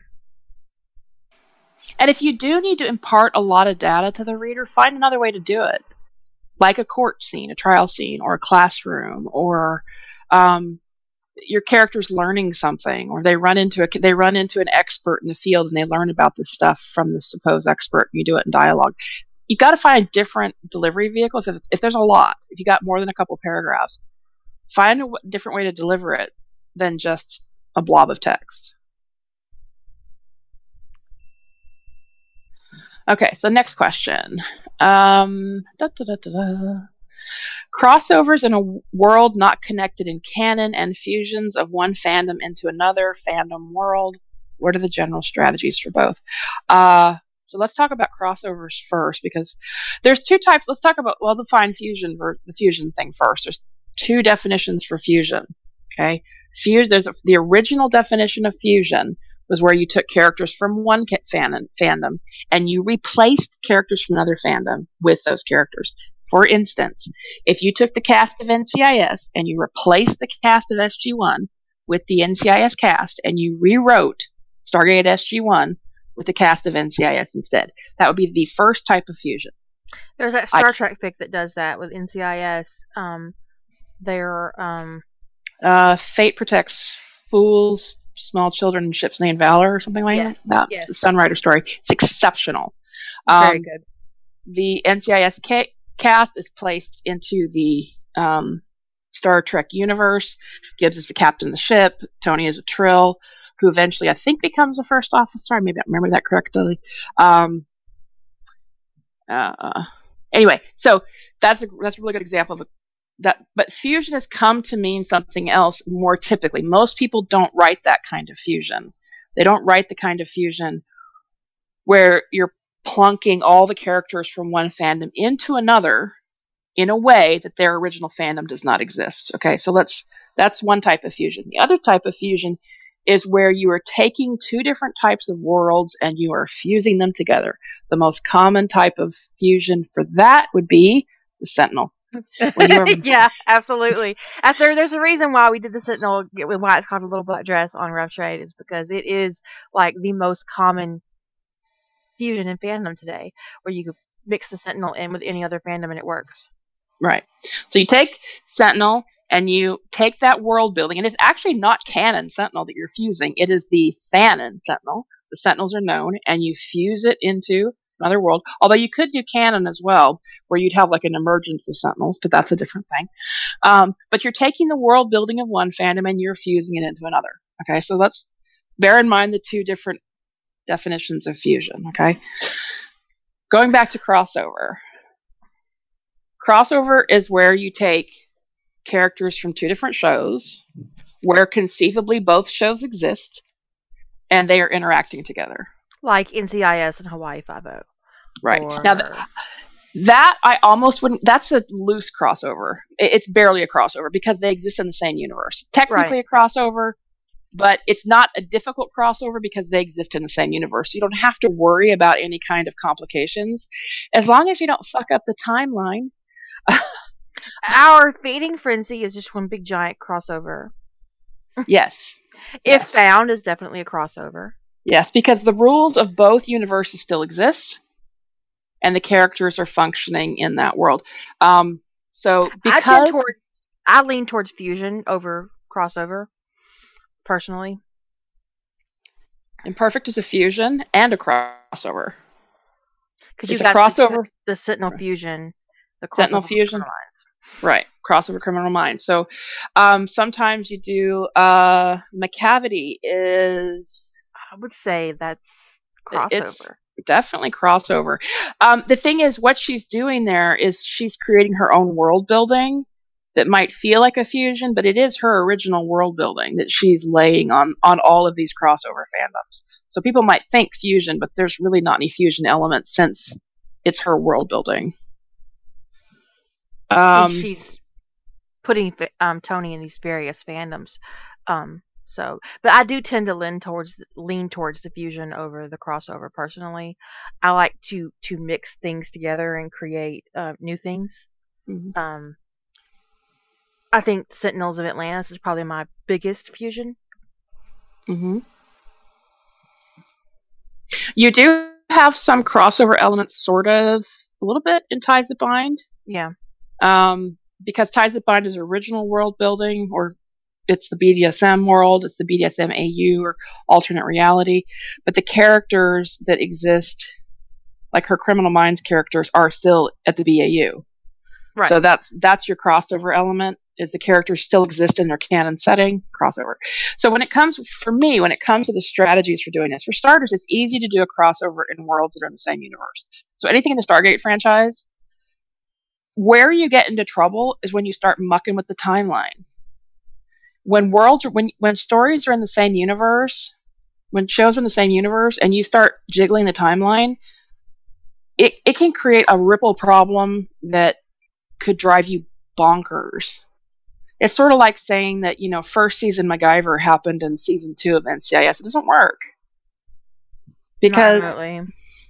MacGyver, now mind you, of course, they retconned NCIS quite a bit to make all those MacGyver references.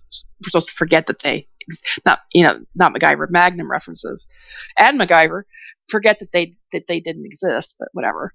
But because the shows are intertwined, especially these shows tend to all seem to interface with Hawaii Five-0, and Hawaii Five-0 interfaced with NCIS LA, and NCIS LA interfaced with NCIS, and the interconnectedness, you create a ripple problem when you try to mess with the timeline. So just when it comes to shows in the same universe, just leave the timeline alone and then have fun, because these characters implicitly exist together. Now, when it comes to crossovers, one of my strategies for crossovers is I avoid doing crossovers with shows, this is just my preference, that make it difficult, give me characterization issues. And by that, I mean, this is why I don't do things like Supernatural crossed over with most of the crime dramas I write. Because it makes your cops look completely incompetent. Right. The Supernatural stuff was too pervasive, and it affected law enforcement too many times in canon to not make.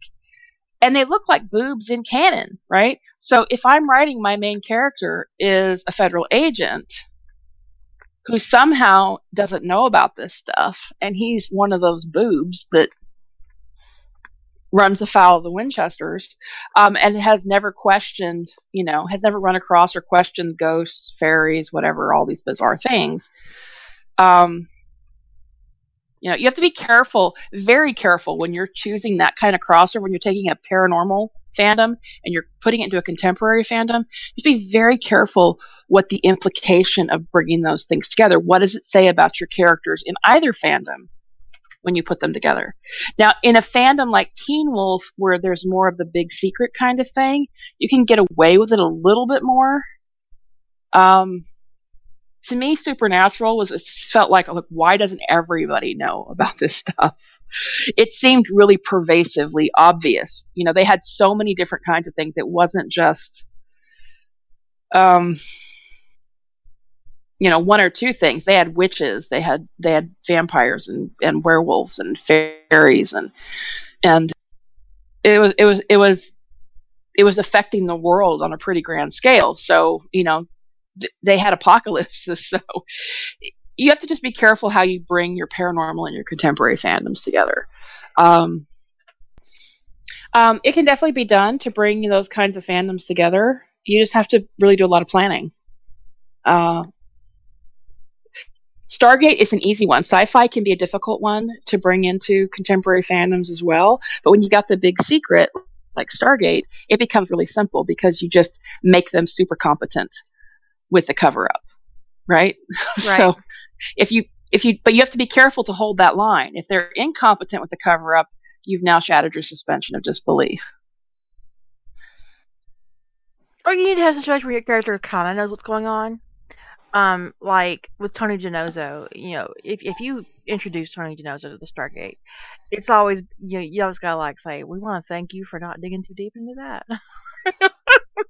Yeah. I mean, Tony's a smart guy. If he runs across something that he knows he's really not supposed to know, he's going to not look into it. I mean, yeah, he's curious, but he doesn't want to disappear down some deep, dark hole either. So he's not an idiot. Yeah, sure. Know about the Stargate.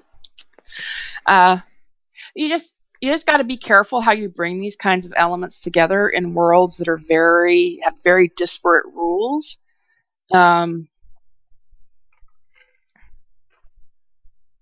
And especially when they occur in different time periods. So a lot of times when we have shows that are disparate canon timelines, we move one, right? We slide one forward or backward through time. And that's fine. It's just be certain you're doing it carefully. It's like if you're sliding a fandom backward in time, you got to be careful about what technology you allow them to have. Does that change things? Sliding forward through time is as big a deal. Usually, like, the thing I do this the most with is Stargate, which is like if I want to do something with Stargate and like latter season NCIS, then I have to move Stargate forward usually. And so I'll just put in the notes, right? Stargate's been moved forward a decade. Something like that. So I think it's just a case of planning, like being very careful how you plan it and that you consider the consequences of you merging your fandoms together. Like, I don't see how you could put like a really super futuristic fandom, like let's say the Chronicles of Riddick, in with Stargate and have it, not Stargate, and like NCIS and the Chronicles of Riddick into the same story and not have it actually be like more like a fusion or like you're borrowing a character. It can't be a true crossover because the world building makes no sense together. Well, I have a fusion with Stargate and Halo that I've been working on for quite a long time. Got a lot of world building, and I play with it every once in a while. And what I had to do was make it a fusion because of the way the events played in Halo. And there's a big giant war with aliens, and that war would have been different if they'd had the Stargate. So in Halo, there is this species called the Forerunners. Oh, thanks, Margaret. So what I did is that I made the Forerunners and the Ancients. I made the Forerunners the ancestors of the Ancients. As the Ancients were the next ones. Nice. And so that after the Covenant War happened in Halo, in their rebuilding, they find a Stargate on a different world, not on Earth, and they bring it back to Earth. And so what that created is that the Haloverse existed as it did because there was no Stargate left on Earth, and therefore Earth wasn't on Ra's radar. So the Earth flourished in a different way, and it all kind of expanded, and then we had the Covenant War, and now they found the Stargate. And one of my plot ideas is that it's kind of like a Sentinel fusion as well, because the Spartans need engineers to keep balanced because of how much time they spend in the armor and how isolating the armor is. And so I created technological tethers that are very much like the guide bond between a Sentinel and a guide. And Rodney is John's engineer, and John was lost at the Supergate because they're fighting the Ori. And he's been declared KI. He's been declared MIA. And there's been some pressure on Rodney to pick a new Spartan. And he's like, not only no, but hell no. And so he takes his ass off to Pegasus to work on Atlantis, and the Asgard find John, and they bring him to Pegasus for Rodney. And and then Rodney gets his Spartan back, and yeah. But it's so I have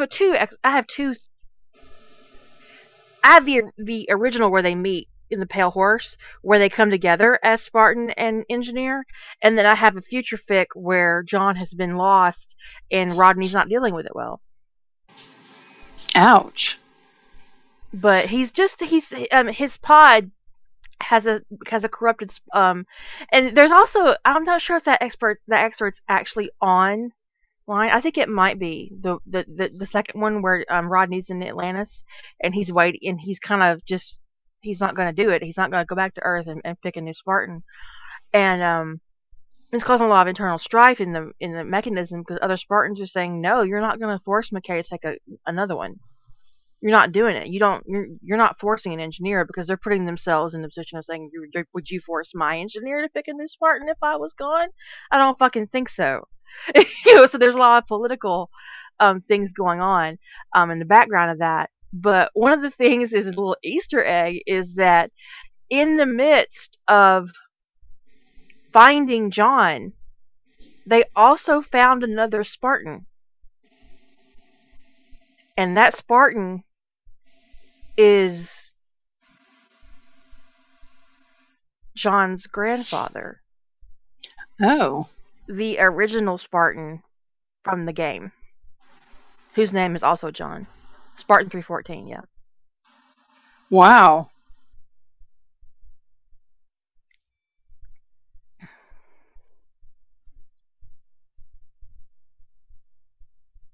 I'm really looking forward to it. That's going to be really cool. I love Pale Horse. I think it's beautiful. Now, I do a lot more crossover work than Kira does. So I do put a lot of thought into what crossover fandoms I'm going to use. It's not uncommon for me to stick to contemporary crime dramas because it's really easy to cross over those kinds of fandoms because they all operate with the same fundamental rules. I think the most out there kind of crossover that I can think of that I do is I use the ATF AU, which it is slightly weird that a modern AU of a Western is bigger than the actual fandom for the original show. And it's fucking huge. Yeah, it is. It's enormous. But I think, there's reasons why that happened. It was because people didn't want to write Old West, but they loved the characters. And so somebody created there are actually a lot of contemporary AUs that are open for people to write in. But it was the ATF AU that took off, probably because it mimicked that vibe of the teen crime drama thing that was so popular at the time. So when I want to use those characters, I love those characters. I really do. So, yeah, and Michael Biehn, yeah. Yeah, Michael Biehn, yeah. That's all you really have to say, right? The summer of Michael is coming. I'm excited. Yeah. So it's not so that's a little bit of a strange one there that I'm actually using in a crossover. I'm using an AU of a fandom. I find that to be kind of an odd, like my brain kind of goes tilt on it. But the reason I do it is because there are a lot of people out there who think that there was a Mag 7 ATF show. Right? Because that's how pervasive that AU is. I would have thought so if I hadn't been told otherwise. Yeah, so, for a lot of people finding out that it was really a Western, they're scratching their head going, I don't get it. Because the big fandom is the ATF AU. So that was a brilliant bit of world building that somebody did to put that AU together and then opened it up for anybody who wanted to write in it. Everybody did. Yeah, Mog created that. I think that when it comes to creating a fusion, that you need to make very specific. There's a lot coming out. Specific, and concise choices in your world building. And you really, like when I did Sentinels of Atlantis, I made the decision to settle everything into the SGA, SG1 universe. And that includes Blair and Jim. And they have a different set of circumstances because they're the Alpha Primes of North America. And they originally did come from Cascade. But one of the things a lot of people didn't get immediately was that the Jim and Blair in Sentinels of Atlantis is not the Jim and Blair from The Awakening. Really? No, they're not connected. I know, they couldn't possibly be. But all people didn't get that at first. They thought that I was, that right. The Sentinels of Atlantis was basically a spinoff of The Awakening, and that's not true.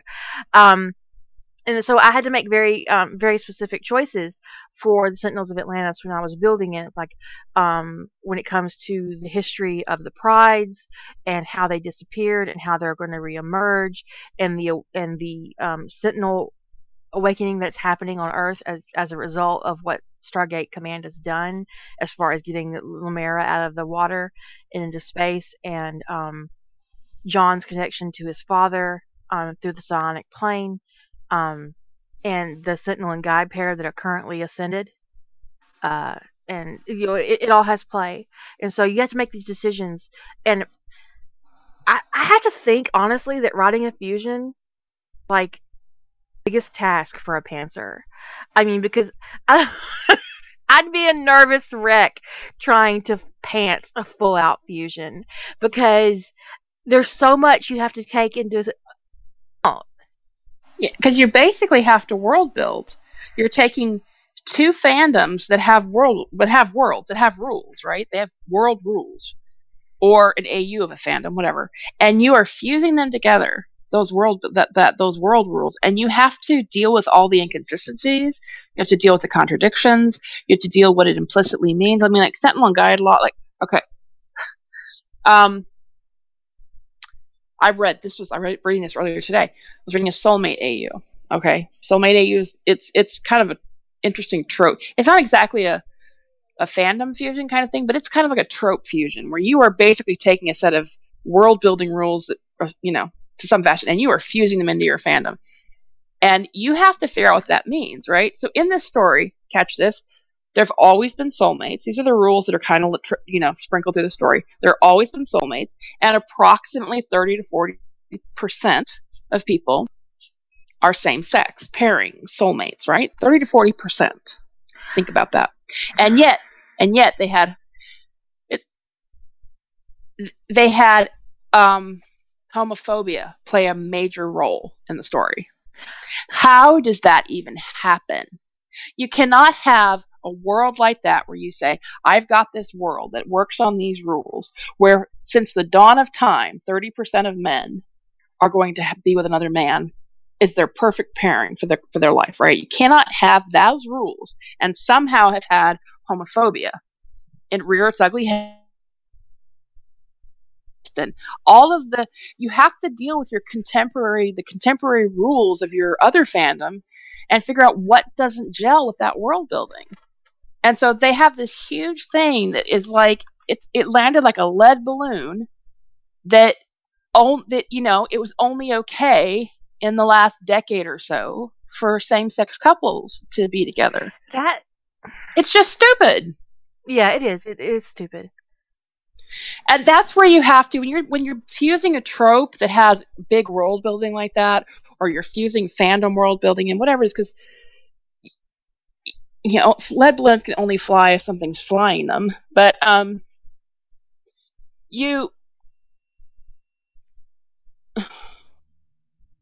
So like the Mythbusters paint a balloon with lead, but I'm talking about a solid lead balloon. It's disingenuous. That whole myth thing is disingenuous because they're not saying a balloon made out of lead material. They're saying a solid lead balloon. It's like saying that this is impossible, what you're asking me to do. It's impossible. Yeah. And so, yeah, they use foil. They use lead foil, which is not the same thing. In a Soulmate AU, you could have like some references. I don't know why you would need to, but you could have some references to religions that had risen over time that tried to stamp out same-sex pairings or something like that, but that it was so contrary to the obvious natural order, because fucking soulmate marks, right, that you're born with. If it's not a solid lead balloon, I'm not watching that. It wasn't. It was foil. It was lead foil. Of course it's not a solid lead balloon. Because it literally wouldn't fly. Right. It can't possibly. Unless it had an engine attached to it, a really good, powerful rocket engine, maybe. Not still. Anyway, so whether you're fusing in a kind of an AU trope like soulmates or a trope like a world building like Sentinels are known kind of trope genre thing. Trying to think of some other big tropes that are fusion tropes. BDSM world. Yeah, that kind of thing. You have to consider that ABO. all of these things would not have evolved the same way. And so to have all of your history, your contemporary history, be exactly the same when you've put this giant thing in that changes the rules of your universe, it's absurd. So that is fusion for a pantser. I agree with Kira. I find it is fun. It is fascinating. Like, you can't drop psychics, for instance, on the world and have the world look the same. Or mediums, or whatever. Superpowers, right? Like some bug or some aliens come along and they irradiate the planet or something, and all of a sudden everybody's got superpowers. Whatever you do, it is going to make the world different. And so to keep the world intact and to say that Don't Ask, Don't Tell existed until 2011 in a world where people have been soulmates and had soul marks since birth, and 30% of them would be same sex, it doesn't make sense. So that's where fusion can be a very daunting task in general. It can also be a very rewarding, very fun task, but it is a difficult task to pants. I wouldn't want to do it. And if you've done it, you're a Spartan. I appreciate you, but I don't know. Not gonna do it. I can't even plan to pots. It's just not comfortable to pants, and it has to be an organic thing and a very small thing for me. Because at some point, if it gets too big, I have to stop and plot. Yeah. So there's a follow-on question to the fusion thing that we might be able to answer real quick. Okay. But I don't think we'll get to the fourth question in the chat room. The follow-on question to the fusion thing is, can a fusion count with a fix-it, or would it need to be canon divergence? I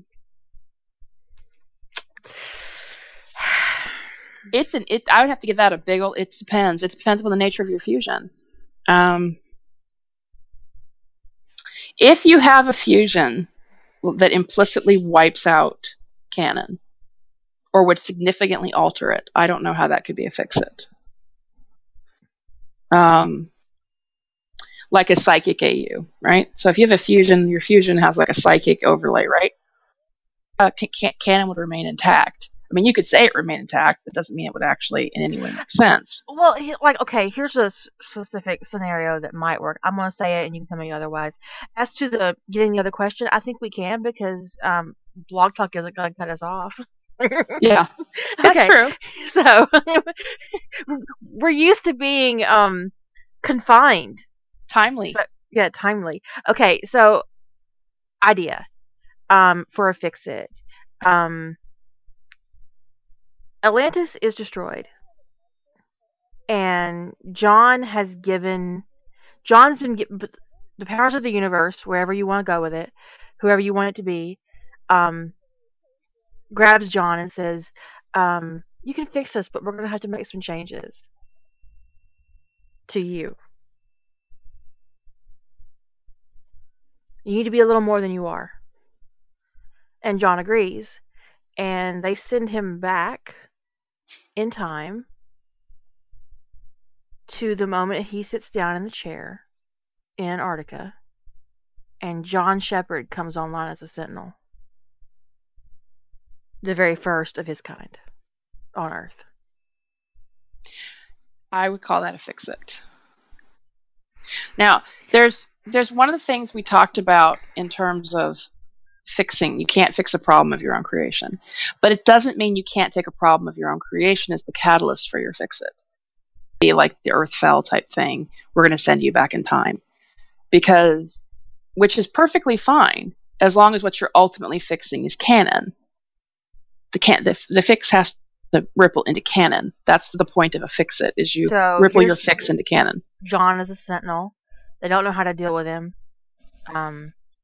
Maybe Daniel remembers reading a dissertation once about something. Maybe you could maybe bring Blair in, but I don't know. That could cross into fusion. But you need a source for information. Well, I think if you're doing Sentinel at all, it's a fusion, but it's a fusion with, you're bringing the Sentinel world building in as the Fix-It. You're bringing the Sentinel. Your Fix-It is the Sentinel to Beast, right? Blair's older. He never met Jim, which is kind of sad. Well, a crossover, you can do a Fix-It with a crossover, which was if Jim and Blair exist. The thing is, that's where you got a crossover, and then you got the Sentinel stuff. But the thing is, it's not a Sentinels and Guides Are Known AU fusion, which would not be a Fix-It because they aren't known. It's just it's got a crossover, and now John is like Jim, and that becomes your Fix-It element.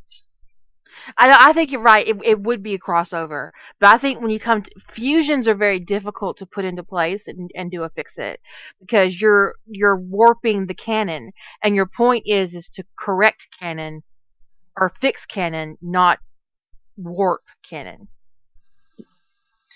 But it depends upon if your fusion element is introduced at the point of the Fix-It.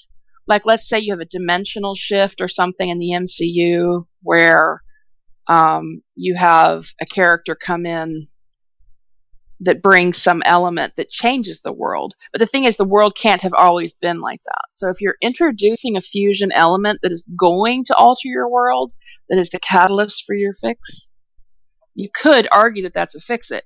But you have to be very careful that your world wasn't altered to begin with. Outside of like the crossover thing. So it's just one of those things to be really careful with, which is why, like in a like if you're going to do crossovers and a Fix-It, you have to, especially at a challenge type Fix-It, you have to be very careful that you aren't like using a paranormal fandom as your crossover, because it could be weird. It could be difficult to explain. But it's not impossible. It's not impossible. Like, one of my stories that was going to be for the Quantum Bang that I eventually abandoned for a different story was a story I posted for Evil Author Day, Overqualified. I did officially change the name on that, by the way. And that story takes an outside character that does not alter the Teen Wolf world, and he comes in and he's the catalyst for change. Now, the Fix-It there was shooting Gerard Argent in the head, but it was a great Fix-It. Yeah. So that was like, if I was a smoker, I'd lit up. I'm just saying. But so that was you have a character from an outside fandom, but there's nothing about the NCIS world that invalidates the Teen Wolf world. So you can bring in this outside character who's a catalyst for change that you leverage into the fix, into your canon. The problem comes in potentially in the reverse, is the fandom you're inserting into the fandom you're fixing, does it invalidate your world in some fashion? So you just have to be careful with it. But that's only, one of the things that we've talked about with the Quantum Bang when it comes to Fix-Its is that Fix-It is about fixing canon. And as long as you can talk to how you fixed canon, if you can justify it, I'm not here to argue with you about it. Right? It isn't about policing you. It is about I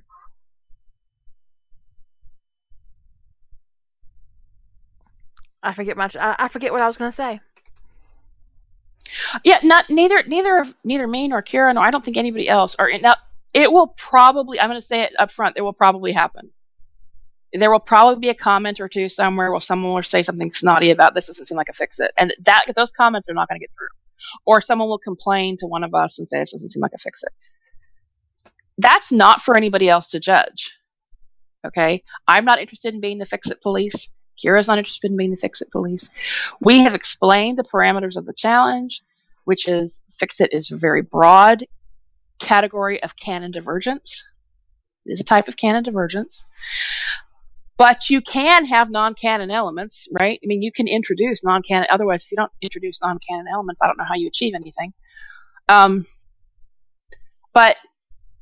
I'm not going to go and ask anybody to explain or justify how their story is a Fix-It. The point is that you know. And if you think you know that you've fixed canon in some fashion, then that's it. That's the end of it. There's no more discussion to be had.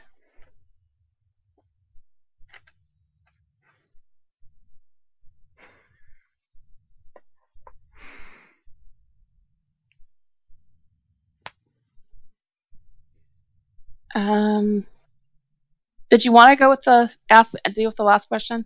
Yeah, what's the last question? The last question is, what's your plot planning process like, dialogue and the like? I don't actually plan dialogue.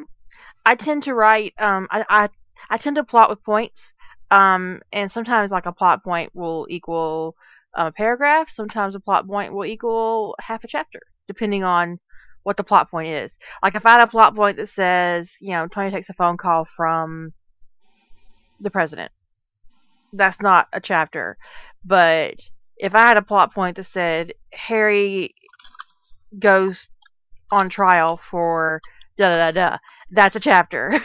And so looking at my plot points, I can figure out what my word count is going to be for the most part, and I actually often get pretty close. I was in like 5 or 10K of my Quantum Bang word count estimate. So and I was on the fence all through Finding Atlantis what my word count was going to be. Not because I didn't have my plot points, because I did, but because I wasn't sure if I was going to use all my plot points. And you replotted a few times. I did replot, and also I inserted a penguin. And there was the penguin, which takes some words. Sometimes I'll make a note of a line of dialogue that I want to be sure happens, and sometimes that line of dialogue comes out very differently in the actual implementation, but like I'll make a note that Tony needs to say something about such and such. But otherwise I don't plan dialogue. I do typically know in advance which things I'm going to address in dialogue and which things I'm going to address in narrative. So I have, if you mean plan the dialogue in that context, like there's going to be a conversation between Patrick and Tony in the first scene, then yes, I know that kind of stuff up front. My planning process is looser than Kira's, much looser. I sent her my Quantum Bang document. I was like, would you look at this and tell me if anything looks stupid? And I told her what I thought looked stupid, which actually wasn't anything that looked stupid, but I did have some questions. Because I always have questions. I'm always willing to ask questions and give opinions. I tend to write more of a synopsis and then a beat sheet kind of thing, but because I think it goes back to my project planning background that I tend to have more of a critical path that I'm looking at, like which events have to occur and in which order, and which events are not in the critical path that have to occur. And I have 2 separate lists. And then when I'm sitting down to figure out what's going to be in a chapter, I figure out what's in my critical path that has to happen and which of the things that are not in the critical path could happen that makes sense to happen around here. So my modern plot document is a digital version of what I used to do when I was younger with note cards. When I used to storyboard when I was very young, and I didn't, I typed on a typewriter. I wrote on a typewriter, and so I didn't want to waste my ink, doing my plotting. So I would write my plot events out on index cards, and I would number them. And I would do a storyboard on my wall. I had a wall that was my dad had built me a corkboard on my wall so I could storyboard, and it was built specifically for me to do this with. And I would put my little index cards up, and I would pen them, and I would storyboard for my story.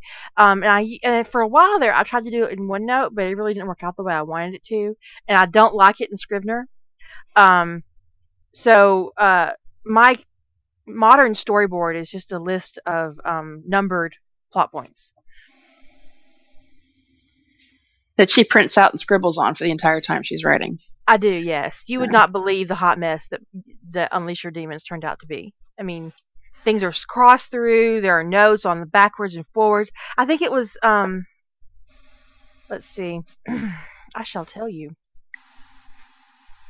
Let me get over there. Got too many folders. I do still use OneNote for character bios. I don't always put them in there, but I usually put them in there. So I had the same issue as ultimately OneNote didn't work well for my plotting process. I tried, but it was kind of a dud. But I do still typically tend to work up character bios in there. And I used to continue to do my timelines in OneNote, but I started working my timelines more in Aeon or how that's pronounced. I used OneNote to gather research, keep it together. Okay, so my plot document is 18 pages long. My plot storyboard is 18 pages. This is for Unleash Your Demons. I have 135 plot points, and I ended up with 115K a story. My 18-page document, I printed it out, and it is now written on, and I only printed on one side, of course, and I used the back of each page for notes, so it's front and back 18 pages of plot notes now. I scribbled in the sidelines, I crossed things out, I highlighted shit, I asked myself questions. I don't, unless something's in a notebook, like I sometimes have do all my plotting on paper and literally with pen and paper. Sometimes those never come out of the notebook. They never get typed up. And so when that happens, I keep the notebook by the desk and I make notes. But usually if I've got it digital, it stays digital. And once, this was in the mid-aughts, early aughts, around 2000, 2003, I think. I did one story just to test it. I did the whole thing, the plot, in Microsoft Project. That's what I mean by creating a critical path. I had dependencies, and it was ridiculous. It was actually very effective. So I will say that Microsoft Project is a better plotting tool than you might think. But I do like to brainstorm and on paper. So I keep a notebook with me, and I use that for that. I have a notebook dedicated to next year's Year of the Sentinel already. I've been working on. I have ideas written down in it. But I think we're going to stop now. And so I want to thank you all for joining us. And hopefully this will become a podcast that will end up on Castbox. So say good night, Julie. Good night, everyone. Originally, this podcast was lost due to technical difficulties, but a listener reached out with a copy, so I want to give a shout out to Bass for the Hail Mary. Thank you very much.